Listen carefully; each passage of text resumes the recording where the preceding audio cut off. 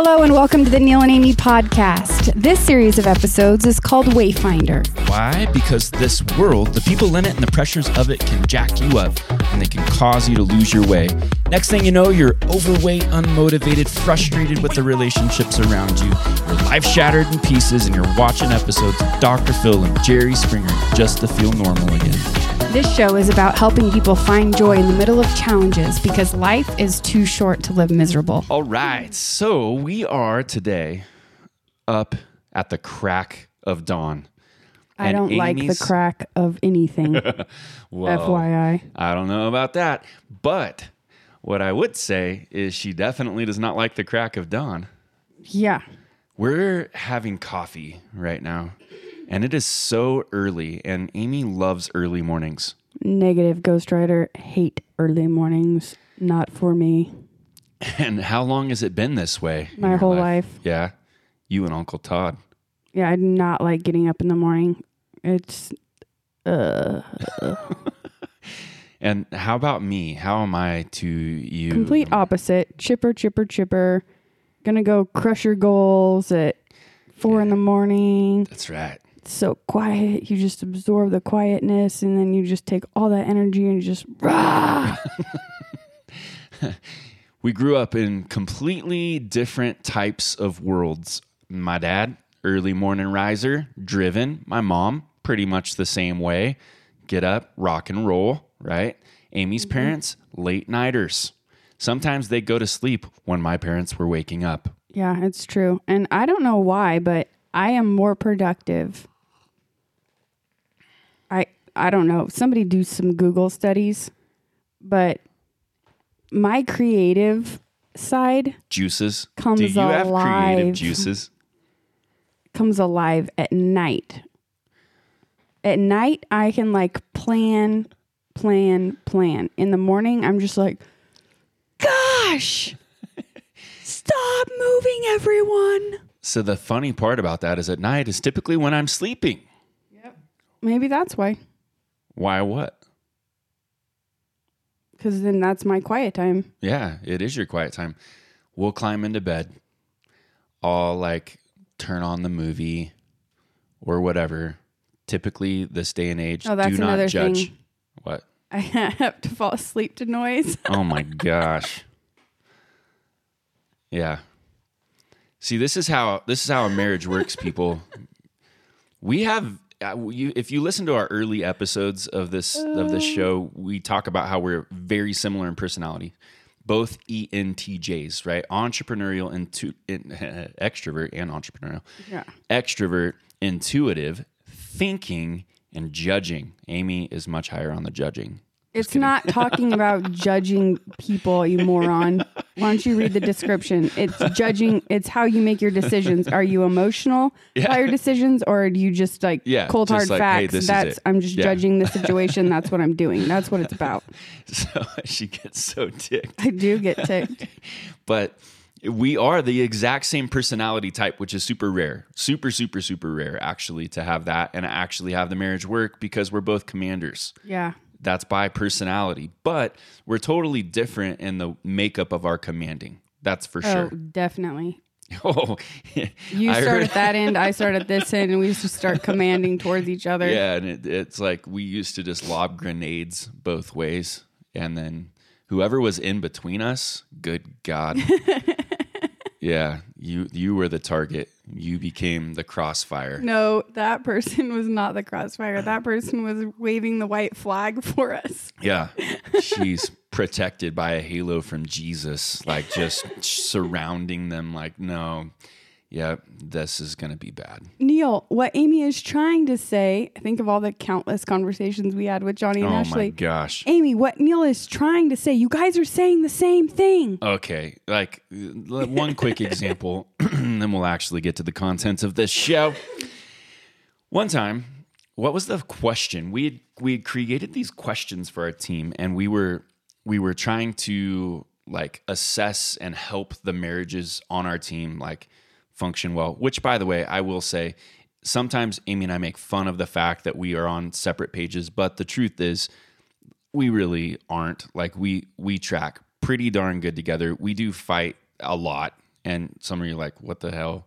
Like, this is like, they track well together, but they fight a lot. Yes, we're both commanders. We do our thing. It's just how it works. But like, we literally are with each other 24/7 pretty much for 10 straight years. And it's a miracle, right? We are still fully in love like we are. And I do love this woman. But we think about things totally different. And so we were attempting to help our team get more like cohesive with like marriage and life. And one of the questions was like, how good of a friend, like 0 to 5 or something. Like 5 is like you're knocking it out of the park in your friendship, and 0 is like you aren't even freaking friends. Yeah. Was that the question? That was the question. And so Johnny and Ashley were helping assess. Because every leader should also do what they're asking their leaders to do. Yeah. So, and if the people you're following won't do that, then don't follow them. Yeah, and you need proof they're doing it. Yes. Like their actions have to back up what they actually are telling you. Yeah. Anywho, Ashley and Johnny said, okay, Neal, 0 to 5 0 to friendship. 5 friendship. How is Amie on being a good friend to you? And I think you gave me a 4. I did give you a 4, and it was more like a 4.5. And I would have given you a 5, but I didn't want to be that guy. Okay. No hard feelings, because whatever. So then the question gets asked to me, and I think I gave you She goose egged me. I gave you a 0? Me a straight 0. I thought I gave you a 1. No, you gave me a 0. Give you a 0? A 0. Okay, and well, then you deserved a 0 because... No, listen here. Because the question was, how good of a friend? Yeah. They didn't ask how good of a business partner. How good? Are out of no, think about this. Think about this. How do you guys do life together? All that. Amie. A friend. What do you do with your friends, Neal? What do I do with my friends? Yeah. What we do. Oh, you just got stumped. I saw it on your face. You were like, because I'm actually trying to picture that. No, what friend. We do. A That's friend what plays together. Do. Yeah. We were working all the time. We never played. So that was my playground. Okay. Right. That's why I got the question asked to me, and I said 0. 0. Because we didn't play. And we then worked Johnny all the was time. like, no, Amie, I think you're misunderstanding the question. I said, no, I'm not misunderstanding the question. I'm understanding the question really well. He gets a 5 for being a business partner. He gets a 5 for being a life partner. He gets a 5 for all this stuff. But when it comes to a friend, he's a 0. We never have play dates. Oh my gosh. Yeah. Hey, so, did it get your attention? If you would like to have marriage counseling from Neal and Amie, you can just go to nealandamie.com and click Need Help. And when you click it, you're going to find out we need help too. All right, back to the podcast. So we're in a series called How to Build a House That Lasts. If you've not listened to the other 2 episodes in this series, I know this is fun and funny and you don't want to stop listening, but pause it. Go back. Listen to 2 episodes back where Amie and I introduced this whole concept. Then listen to the last episode, which is an episode with Jake and Ashley. It was hilarious and truthful all at the same time. And today we're kind of teeing up episode 3. I do think it's really important to listen to these episodes in sequence. I think it'll set a way better stage for you. Because, quick backdrop, in case you're a stubborn ass and won't actually go back and listen. Or you're like my parents, and I told them like 18 million times, listen to the podcast in order. Building a House That Lasts, part 1. Then Building a House That Lasts, part 2. Okay. Well, we listened to your podcast. Which one did you listen to? Building a House That Lasts, part 2. What? Come on. Hence the stubborn ass. Sorry, Mom and Dad. So, because this podcast is actually truly about them. It's about their legacy. It's about what they have established. It's about the lessons that we as their children have learned, and their children, and maybe even their children's children, have learned through their life, through their legacy, through the things that they built. We recently purchased the family home. Amie and I did. And we're in it right now, recording in the office, looking out into the forest. And this house, again, go back, check out some of the episodes. We need to get more pictures up. I think we missed that on the last episode. We need to do that this one. Very important, though. Check it out because there's history, there's legacy, all these things at play. We're using the metaphor of the construction and building a house, but we're really talking about life and the pursuit of happiness and the trials that come your way and how you navigate that as a builder. As a builder, using construction, metaphors, right? Parables and stories, but it's our life. And today, again, early morning right now, Amy's favorite time of day, and we're sitting over coffee, which, by the way, is probably one of the healthiest things that Amy and I have kept as a rhythm for years and years and years. Well, that and taking showers together. We like taking showers together. We do, and we think that's the one thing that will absolutely change your marriage if you do that every single day. Yeah, you can't hide in the shower. And you can't run very far because you're butt naked, and it would be really weird for everybody else. So we'll talk about that in the relationship series that's coming up. But speaking of butts, early in the morning, what we love to do is we love to talk. We love to connect. Typically it's like 4 hours after I've been awake. So it's like afternoon. It's freaking lunchtime for me. But I just act like it's still morning and get a cup of coffee. Can we get a round of applause for the overachiever in the room, please? Jeez Louise. Oh, wrong button. Yep. Oh, no, it's the right button. It was definitely the right button. Wait, I'm looking for it. Oh, crickets. Nope. That's not it. it. See? Yep. Oh my gosh. Yeah, I think your buttons were very accurate. Well, I had a laugh button, but the laugh button didn't actually get discovered. No, it was perfect. Okay, good. My point was made clear. Wonderful. Wonderful. Moving on. All right. So what we're going to do is this last week, early morning, on the reel, we really do try to spend our time, what we say, sitting with the Spirit, spending time listening for life direction and all of that. We have lots of teaching and training on that. Not the point. As I was sitting just this last week, just kind of listening early in the morning, Proverbs 24, verse 3 and 4 came up. And when it did, I was like, light bulb, this is critical to kind of inject this concept right in the middle of this podcast episode series, right? And it's around, again, this proverb. And I want to tell you what this proverb says. It says, by wisdom, you should say that right where you're at.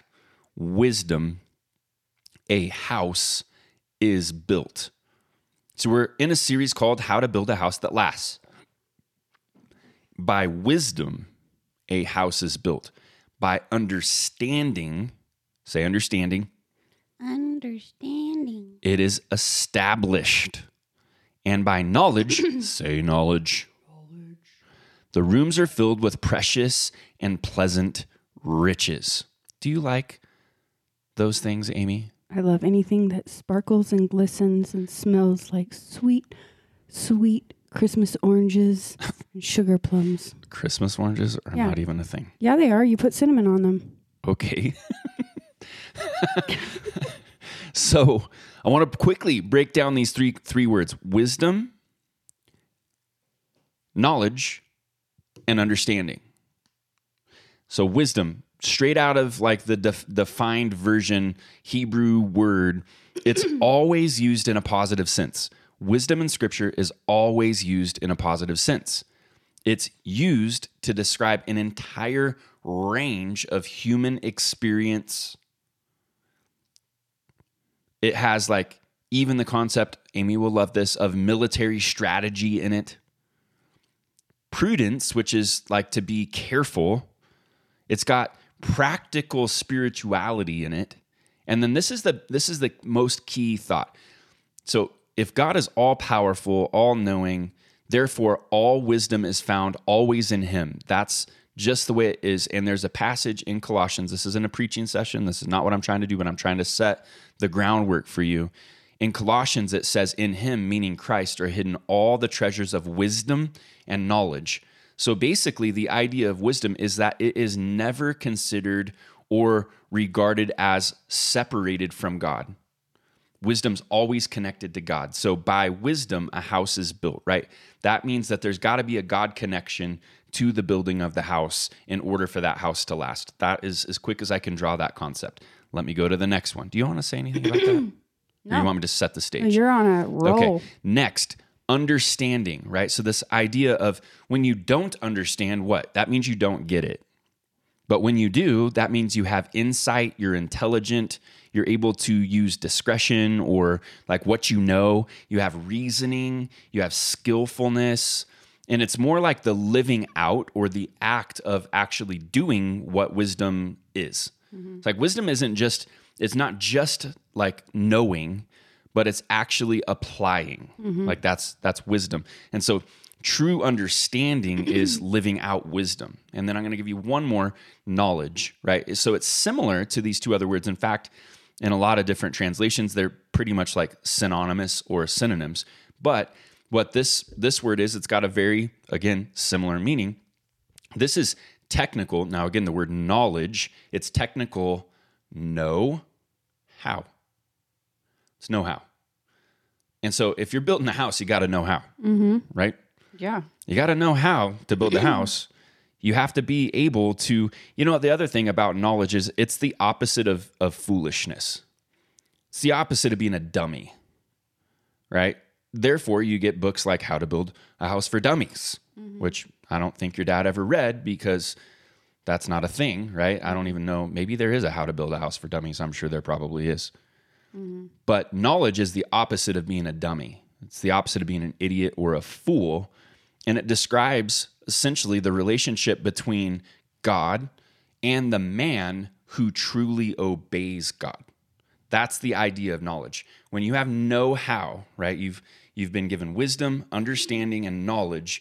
You know how to bring God or the Spirit into the venture that you're setting out to do. There's the tee up, right? If we're playing t-ball, I just set the ball on the tee. So Amy, you've got a bat. Yeah. So back to what you had said, we sit together in the morning. That's part of our routine. What I think where you were going with that was that we value being seekers of knowledge. So we sit together and drink our coffee and have our time where we're processing the day and also like bringing our hearts and our minds before the Creator as kind of like that speak to me, if you will. Yeah.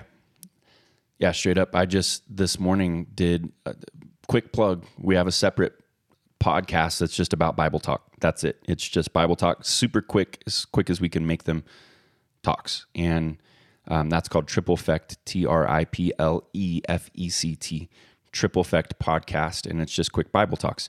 And so that's sharing those words that we catch when we feel like we need to share them. Critical. But bringing that, were you going somewhere with that? Well, no, I was just bringing it back to how you were saying the importance of, this isn't the relationship series, but talking about the importance of putting those big, what I call them, the big rocks. Yeah. In the jar, and then you fill the sand, life can mold around it, but if you don't put the rocks that you want in your jar, then you just have a bunch of sand and you can never fit the things you want in your jar. So if I look at Tags and Robin's life, and I'm a son-in-law, even though we don't really say in-law. I came into the family at the age of 20. Amy was 18, and we were just about as wild as we were green in the ways of the world, said Tim McGraw. Then Amy picked me up in that red rag top. Mm-hmm. We were free of the folks. Hiding from the cops. That's right. What about that time you got arrested? I don't remember that. That's exactly why you got arrested. Oh, just kidding. She's never been arrested, people. No, but my nanny did get a DUI on my 21st birthday. That was awesome. Yeah. Not. Seriously, she's 80, probably too. No. She was in her 80s. She died when she was in 87. her 80s. I was 21. 87. Oh my gosh, she was in her 70s. No. Was she? She was wasted. She was wasted. And she got out of the car. She only had one drink of wine. Uh-huh. She 64 hours. She was a big gulping at Slugger Saloon. So she gets out of, I know we're on a different tangent. She gets out of the car and she's going back to the CHP, California Highway Patrol, that we actually know. Yeah. And when she's walking back to talk to him, she forgot to put the emergency brake on. She was parked on a hill and the car rolled backwards and broke the... Like some light. Was it the light something. or this little speaker thing? I can't remember what part of the car broke off, but there was definitely part of the car that broke off. Yeah. Yeah, that was fun. Yep. That was super fun. Anyways, so we were saying that, or I was saying, looking on the life of Tag and Robin, being young and marrying into the family, I will absolutely hands down say that the top thing that Tag and Robin stood for, and imperfectly, I'll say it again, imperfectly stood for, we can kind of tee that up for everybody momentarily, is faith. Faith in the midst of family, right? So you got a big F right there. Faith, family, right? So building a house that lasts, it does not, and this is, I'm just going to lob it, like this is not something that any person, any couple will ever do perfectly. But Tag and Robin, as imperfectly as they did, but with all of their heart, soul, mind, and strength, planted faith in the midst of the family. Mm-hmm. Is that right? Yeah, that's totally right. So bring it, Amy. Wake it up here. Where are you with this? If you look back at your imperfect, perfect childhood, because I do look at your family, and I've said this, and I will go on record again saying it, I do not know a better set of parents than your parents. I don't. Mm-hmm. Because of who they are, because of the way that they do what they do. And they're awesome. They're fighters. They don't give up. Mm-mm. Faith, family, and fighting. Triple Fs. Totally. Talk about it. Well,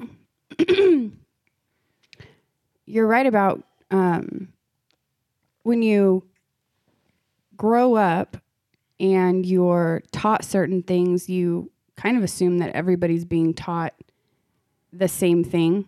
I mean, just at least that's how I grew up. I used to think that all the values and the thoughts and how you live your life it's kind of the same around the board. It's like everybody has the how-to book on how to build a family. Yeah. And as an adult now and having 3, well, Bradley's almost not a teenager anymore. She's going to be 20 soon. I look at my childhood differently now because it takes effort and it takes work to lead children. You can boss children around all day long. You can tell them what they are, what they're not. You can demand that they obey your rules. You can do all these things, but I don't think any parent should really want to do that. They should want to lead their children. Mm-hmm. And there's a different art that comes with leading your children as opposed to just, I'm the parent and this is what I said and by God, you're going to do it. And I think that my mom and dad together collectively were able to lead us down a road where it was almost like it was our idea to, now don't get me wrong, there were certain things that was like, why do we have to do it like that? Like it didn't make sense as a kid. Like that's stupid. Why do we have to do that? But it doesn't matter because in the long run, the end game, we're all screw ups. We all think that we value something. It could be washing the cars on Saturdays. That's what we do. Why? I would go to my Uncle Jack and Aunt Rochelle's house, and it was every Saturday Uncle Jack would wash the car. But whatever Uncle Jack was doing, we all had to do. So it was like, okay, why do we have to wash the car every Saturday? We want to sleep in and watch TV. Like, this isn't making any sense. It didn't matter. Now looking back, it's like, because he's the boss and that's what he said. So we just did it. We washed the cars every Saturday. Mm-hmm. But I think as a kid, if you don't get hung up on that stuff and you're just kind of like going with the punches and you're not trying to rebel against everything, you can learn a lot by just observing what your parents are doing. Yep. You can learn a lot by watching your friends' parents, what they're doing, and kind of absorb, some stuff's happening intentionally and some of it's just happening because they're not paying attention. But either way, I think growing up, my parents did very well of leading us kids, where it was almost that invitation challenge kind of a thing. Mm-hmm. And like, or you could also say it like challenge and cheerlead. Yeah. Yeah. There was just certain things that you didn't do. Like I remember we never said we were bored. And in fact, actually there was one time I was like, I'm mad. So I'm going to say I'm bored because I know I'm going to get a rise out of my parents. And I only did it one time. I was probably, 13, 14. And I wanted to go do something and they were like, no, we're not doing that. And I'm like, this is dumb. I'm bored. And my dad said, oh, you're bored. Oh, okay. Well, that's good because we got a lot of work to do around here. So go down in the shop, get the rods, put the welding helmet on. I'll be down there in a minute. Get it adjusted, fit your head. Okay. Literally, he had me welding beads, which is when you... Welding meaning working with metal, for those of you who don't. And fire. You have an actual, I can't remember what it's called, but it's like the welding gun. And then you have the rod on the end of it, which is metal, heats it up, hot. It arcs, it creates a spark and then you melts you kind of like paint this, what metal they call line. A bead. And so he just had me doing that back and forth, trying to get the smoothest beads, which were crap. It takes art. By the way, Tech's like a master welder as far as anything about welding concerned. Or appreciates a good weld knows that it's an art. It's not. So I'm just out there trying to do beads, and that was the last time I said I was bored. Not the same kind of beads that most girls work with either. No. But the point is that getting people to follow you in a family, when you're building a house, if you have all these different people who are contributing to forming the house, forming the structure, finishing it, you have to lead well. And so I don't think people give that as much, high esteem that they should, because if you can lead your family, man, you can create such a bond with your kids that you go from being the top of the pyramid, I'm the parent, to now you're like little comrades and everybody's having fun together. And it's not this dictatorship of parenting. It's more of like, yeah, I'm down the road way farther than you are, but that's okay. I can be right here with you wherever you are. Mm-hmm. And I think that's probably my favorite thing about my parents is the time that it took for them to try to figure out, because you don't get a how-to book and of how to do that. You have to figure it out yourself. And their parents didn't model that for them. So it wasn't like they had their childhoods were, and I don't think, I'm not going to speak for them about their childhoods, but I don't think they were like given this book that says like, this is how you lead your family. They just had to do it by sheer diving in full force. And when you got 5 kids with 5 completely different personalities, there's not one of my siblings that is alike. Thank God there's 2 peacemakers, because between me, Jake, and Abby, there's house. As stout as this bad boy is, it would not be standing right now. But another thing I really, really love about how my parents modeled like building was the idea of a team. And I didn't play sports. You played sports. Everybody gives me grief because I'm not the athlete. But apparently you can get the team spirit in other things in sports, Neal. Oh, that's a Did you know novel that? Concept. Yeah, no way. Who knew? Jeez.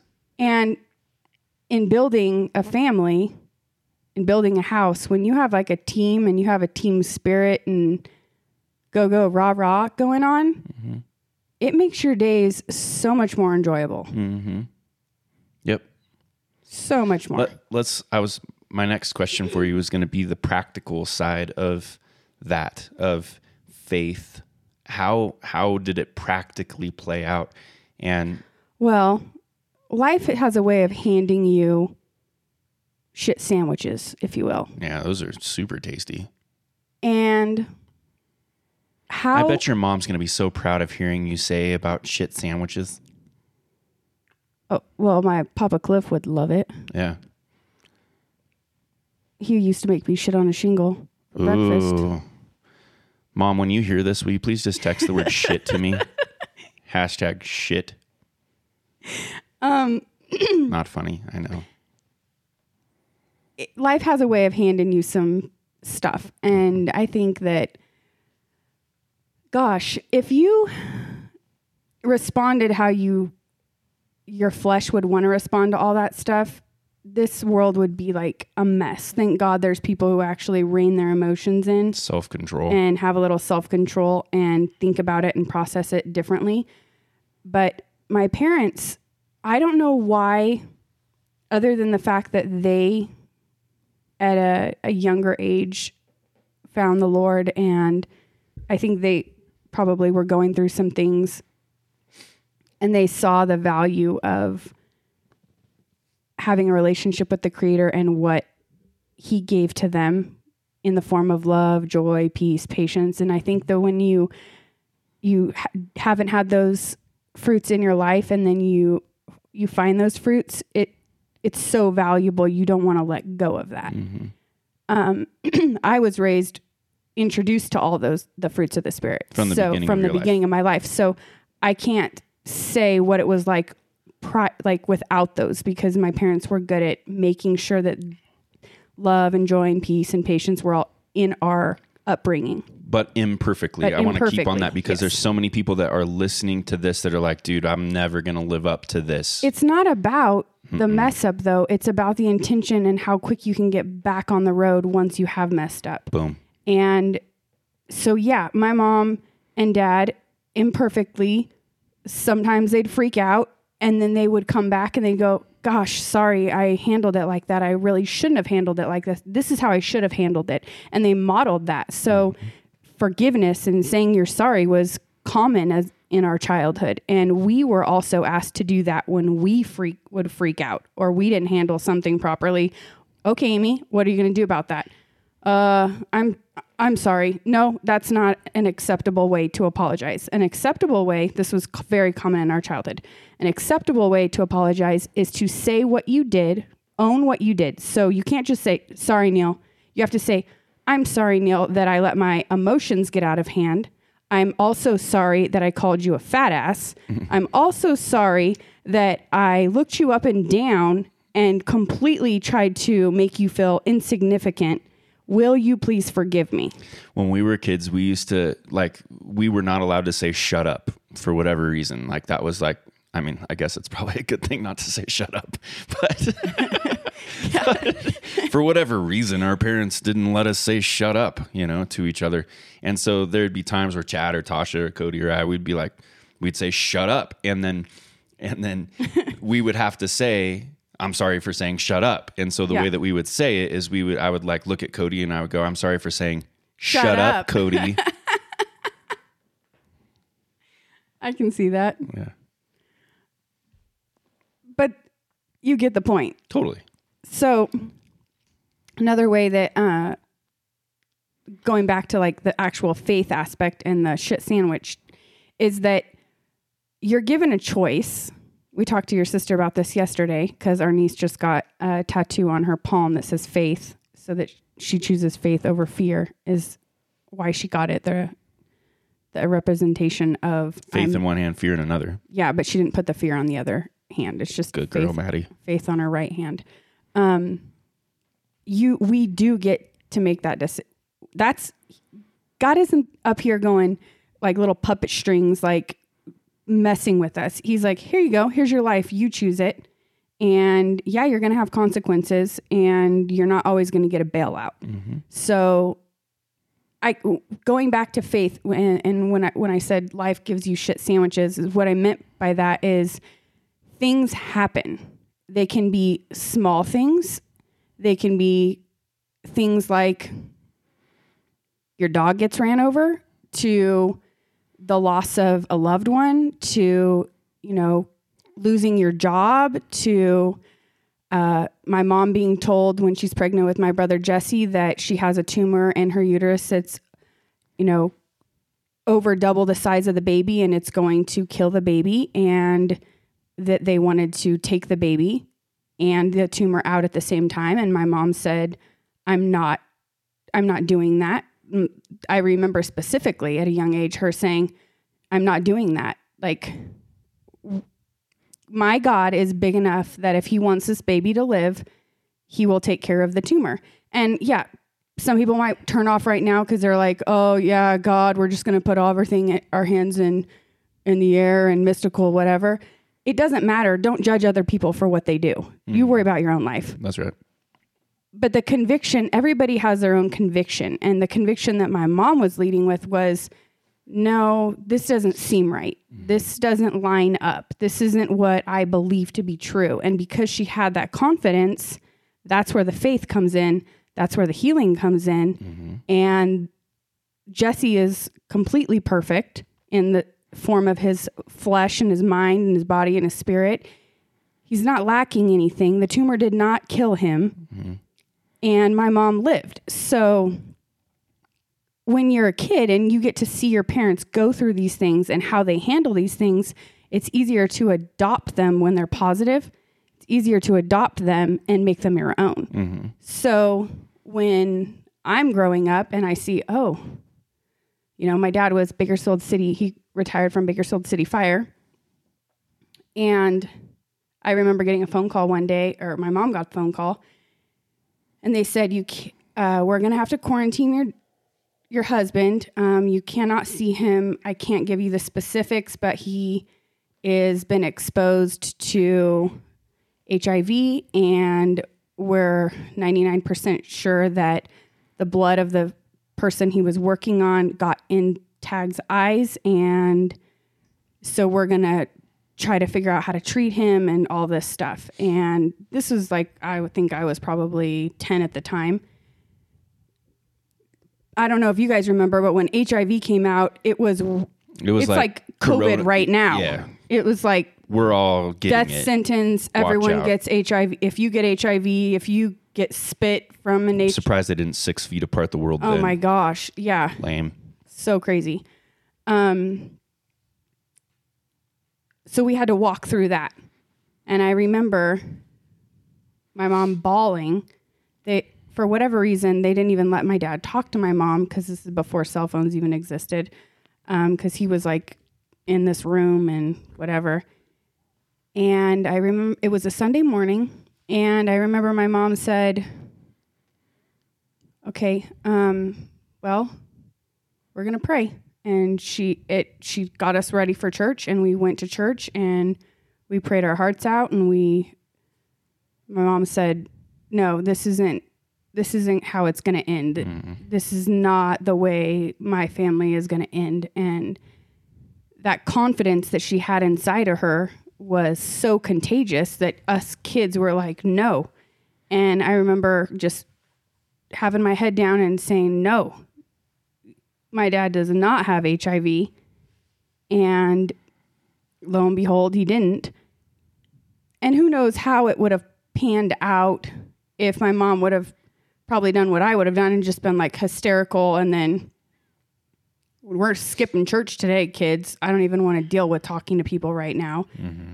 But she didn't. And anyone can dissect anything and say this is that and that is this. But again, everybody has their own stories to tell. So no judgment here. But the faith that what I'm seeing looks like this, but I know it's not true. That's not the truth. Because the promise that I believe, and she would find promises in the Bible. She would speak them over us as a family. This is what my God says.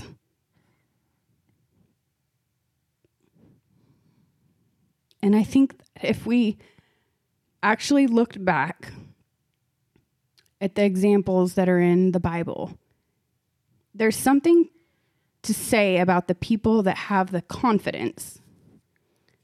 And the faith is not so huge. I mean, there's even a scripture that says if you have the faith the size of a mustard seed, you could move a mountain. Not really saying to move a mountain, but the idea is that whatever stands in the way, whatever's trying to block it. Yeah, if you can push through that, acknowledging that we're just human, this is flesh fades, but that there really is a creator who actually cares and wants you to have a good life. He wants you to have good relationships. He wants you to be healthy. He wants all these good things for you. Anything that's good and perfect is from above, is what it says. Mm-hmm. And so if you could own that, you could just, nothing can stop you. Mm-hmm. And when you think about the people that, well, I'll just say this. The God I serve chose misfits to lead movements. He didn't pick the high and mighty. He didn't pick the richest man or woman. He didn't pick the ones with the pure bloodline. It was like you little boy who stutter, who can't finish a sentence without mumbling your words. You're going to lead the people out of Egypt. You're going to be my lead spokesman. Yeah. Hey, you little shepherd boy over there making sandwiches for your big buff brothers. Yep, you're going to lead the country. And be the greatest king that this world has ever known. Right. When you look at that, and then you apply that to your own life and you go, oh, maybe I can do something. Maybe I can show my kids that a little bit of faith can move mountains literally in your life. The mountains in your life, the tumor, the HIV positive, the test, the da-da-da-da-da, it goes on and on and on. But what remains in the middle of that storm, if you have your priorities right, and if you do have if your heart is... We'll say first things first, First things first, yeah. Mm-hmm. Your heart is open to the fact that there is something greater here than just us. You get to experience that love and that joy and that peace and patience and all of that kind of stuff in the middle of that. And as a kid, you got to imagine raising 5 kids on fire department salary. Your mom had to, your dad made great money compared to many, many, many people in this world, but no, he didn't, because when my dad got the job, mm-hmm.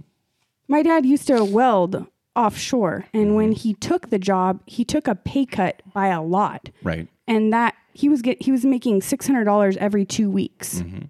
And he's got a huge family. And he's got a huge dream. And a huge dream, but he didn't let that stop him. Mm-hmm. And how we say, the money in the bank, don't let your dreams be defined by the money in your bank. Mm-hmm. Don't let the dreams be defined by who's on your team right now. Because if you did, my dad would have never left. We would have never had the courage to set out to build. No. Yeah. Building a house, I've heard people say too that there's 2 things that the top 2 of divorce for a husband and wife is the death of a child and going through some kind of construction project together. And I was always I don't even understand that. That is so bizarre to me because it was so normal as a child. Mm-hmm. That's fun. I don't even get it.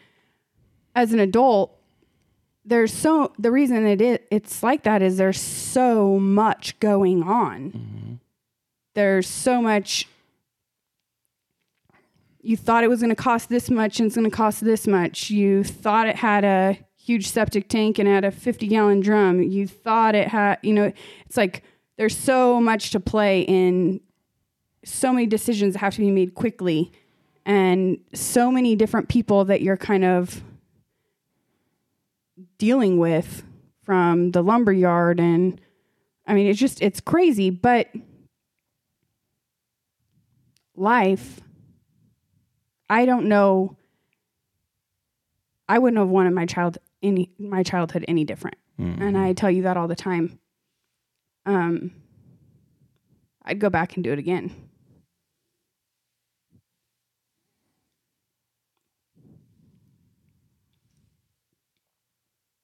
Not because it was a walk in the park.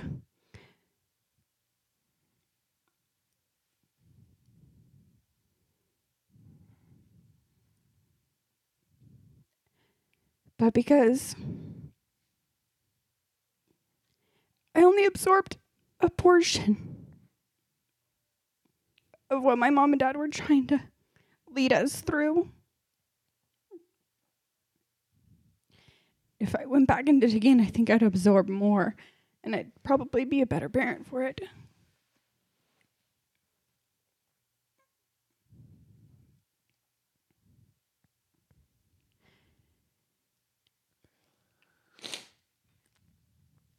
Love's a crazy thing, because when you know you have love, you can work through anything. And it's no coincidence that love is the first fruit that's talked about. Love is scripture that everyone quotes at their wedding. Love is kind, love is patient, and love gives us the power to push through anything. Your mom and dad put in the foyer entry of the house on the floor. Mm-hmm. The greatest of these is love. Mm-hmm.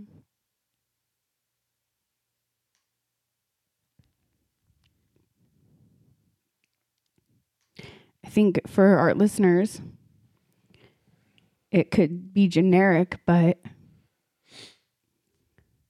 I think a question that we could ask is, how are you loving? How are you receiving love? Are you leading with love? Are you leading with dictatorship? Are you too proud to show what many people would call a weak side, but it's not a weak side, it's a raw side. It's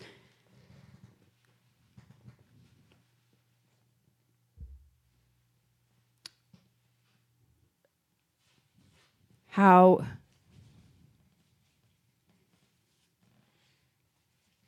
do you deal with turbulence?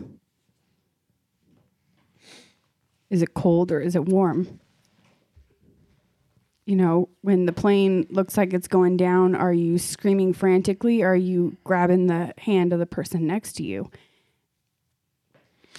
And the hope is that there are days where I'm screaming when there's turbulence inside. I'm just like, this has got to stop. But the cool part is like, we get a new chance every day. The sun goes down, the sun comes up. And here's our chance again. And back to my childhood, you got to go say you're sorry to some people. Go say you're sorry. Tell them what you're sorry for. And then get a new day. Because life is way too short, like we say, to live miserable. Life is way too short to carry burdens that your Creator does not want you to carry. If our Creator can forgive us of all things, you know, the misfits that He chose, some were murderers, some were not the greatest of people, but love impacted their life and changed them, and they were better for it, and they contributed back to sharing that love with the world. So don't give up. And if your family's a mess right now, it's not time to bail. It's time to hunker down. It's time to show your raw side, your real side. Your family will forgive you for your mistakes if you handle it with love and care and fight for what is actually worth fighting for. Mm-hmm. I was thinking about your mom. You know, I've been freaking sobbing my eyes out over here this entire time. That's why I mean, it wasn't mine to say, but I mean, we talk a lot about how your dad jumped out and started building. But he did. And he's a man's man. Mm-hmm. Like, he sees a hill, takes a hill, leads his family like a man. But your mom, she's ferocious. And she gave up everything that she loved to get on my dad's dream wagon. Yep. And the term ferocious is probably not the most endearing term for a woman to hear. Oh, I like it. Yeah, I'm sure you do. But I say that in the most endearing way. She, like Amy just described, is a fighter. And when you want to live life by faith, you have to know how to fight. Mm-hmm. If you don't know how to fight, your faith is going to fail. Mm-hmm. And I just remember, and I could tell you many, many times, the intensity that would come from your mom's eyes. Mm-hmm. I have a very similar trait. Yeah, we call them scary eyes. And my kids would say it and of me, and I would say it of her. And when I see it, I'm like, that's business right there. Game time. Game time. And she is down to take the hill. Mm-hmm. And she'll die on the field of faith. Mm-hmm. No one taught her that either.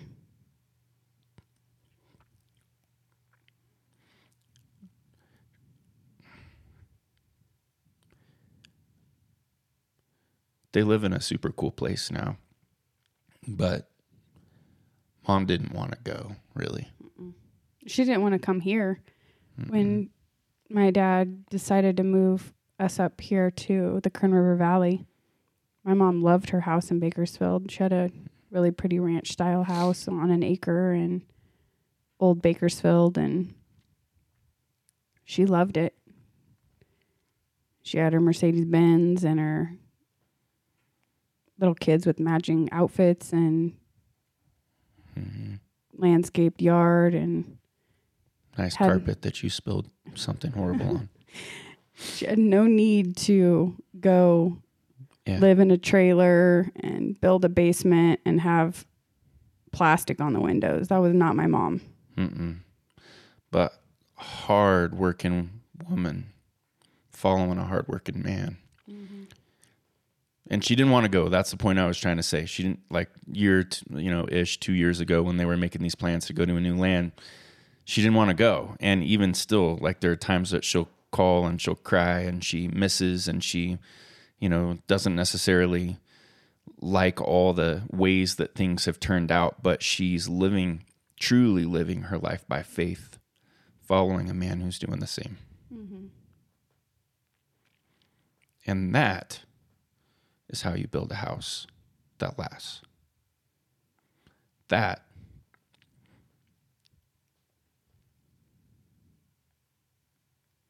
It's how you teach your family what matters most. And you can do that imperfectly. Mm-hmm.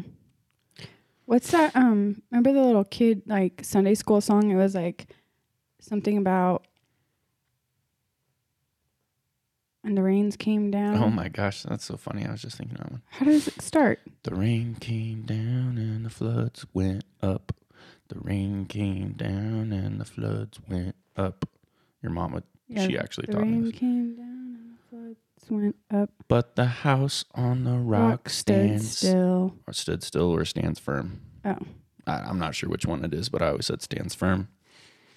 Build your house that way. Mm-hmm. Your parents have done that, and they've passed that on to 5 kids. Mm-hmm. Who have passed that on to how many grandkids? Like, I don't know. I can't count them all, but I think there's like 17 or something. Yeah. So that was an emotional roller coaster. Yeah, we should get Amy up early in the morning more often. Jeez, she puts out some decent product this early. Oh my gosh. I just want to say one more thing to our listeners before we sign off. If you find yourself not knowing heads or tails of your situation in your family, and maybe you have screwed up enough that your family doesn't want to be led by you, I would encourage you to find someone. How do I say it? Like, I'm going to use a metaphor. No, you won't. Yeah. Okay. In a pride of lions, that's what they call lions that travel together. By the way, Amy's maiden name is Lions. Yeah. And my dad always called us kids Puma's Pride. In a pride of lions, they all have roles. Like the main, turn around if you're going to keep crying because you're going to make me cry. I'm sorry.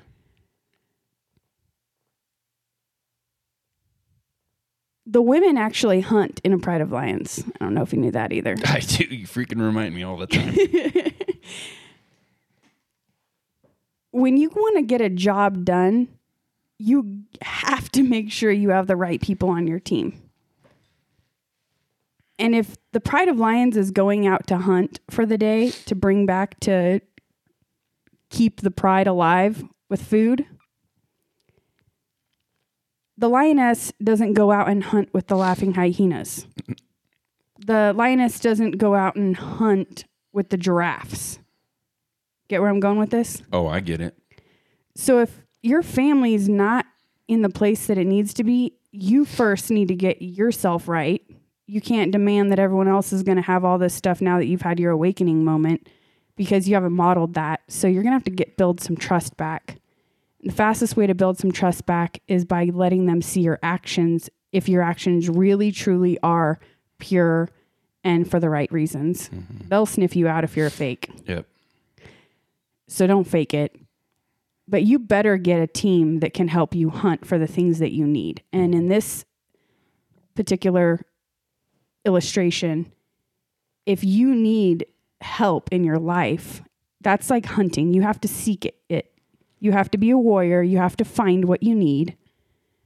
You don't need the food, but you need whatever it is that you need. You need to find a pack, a pride that can help you hunt for what you need.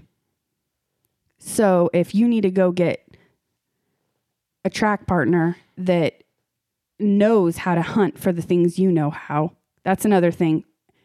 Only follow people who you admire their aspects of their life. Mm-hmm. Don't follow somebody that's telling you all the right stuff, but he's sleeping on the couch. Don't follow the take wife. Marriage advice from the person who's been annihilated in 12 different relationships. Right. So pick your pride carefully. Learn from them. Do that hunting experience with them and find what you need. But when you bring it back to your family, if your family's broken right now, or I'm speaking specifically your immediate family. I'm not talking about trying to fix all the long lost family members out there. I'm just talking about your immediate family, your wife, your kids, your husband. It's super important that respect is like the foundation of a family. And I didn't talk about that earlier, but my mom and dad respected us kids. They they treated us like we were adults, even at a young age. They respected our opinions. They respected our thought process. It didn't mean that we got to do what we wanted or whatever we said was right. It wasn't like, oh, Amy said this, so yeah, that's what it is. That's not what I mean. But they gave us a seat at the table to talk about. We were allowed to tell them how we felt about something. I think that's huge. And I don't think that this world really allows anybody to do that. I mean, nowadays you get on Facebook, you say your opinion, and you have like all these haters coming at you and trying to belittle you. But at the core of a family discussion, and that's a form of showing love. So back to what I was saying, find ways to show love, not just Valentine's Day and having somebody deliver roses to your spouse at work or whatever it is. Actual real life scenarios that you can show love. And there are resources that you can use to help people find, like, even your love languages. There's a book called The 5 Love Languages. That's a great read. It's also a great read for trying to figure out how to communicate with your children, because your children show and receive love a certain way. And if you can find out what their love language is, you have a quicker way to win their heart, which means you have a quicker way to have them on your team. Mm-hmm. It's good. Good stuff right there. Hey, I got one more thing to tell you. After all these months of working on a book called Wayfinder, we have a launch of this week. You can jump into, this is a brand new launch. It's happening on Wednesday. It's the Find Your Call community. It's a private group on Facebook. And in that group, you just search Find Your Call community on Facebook.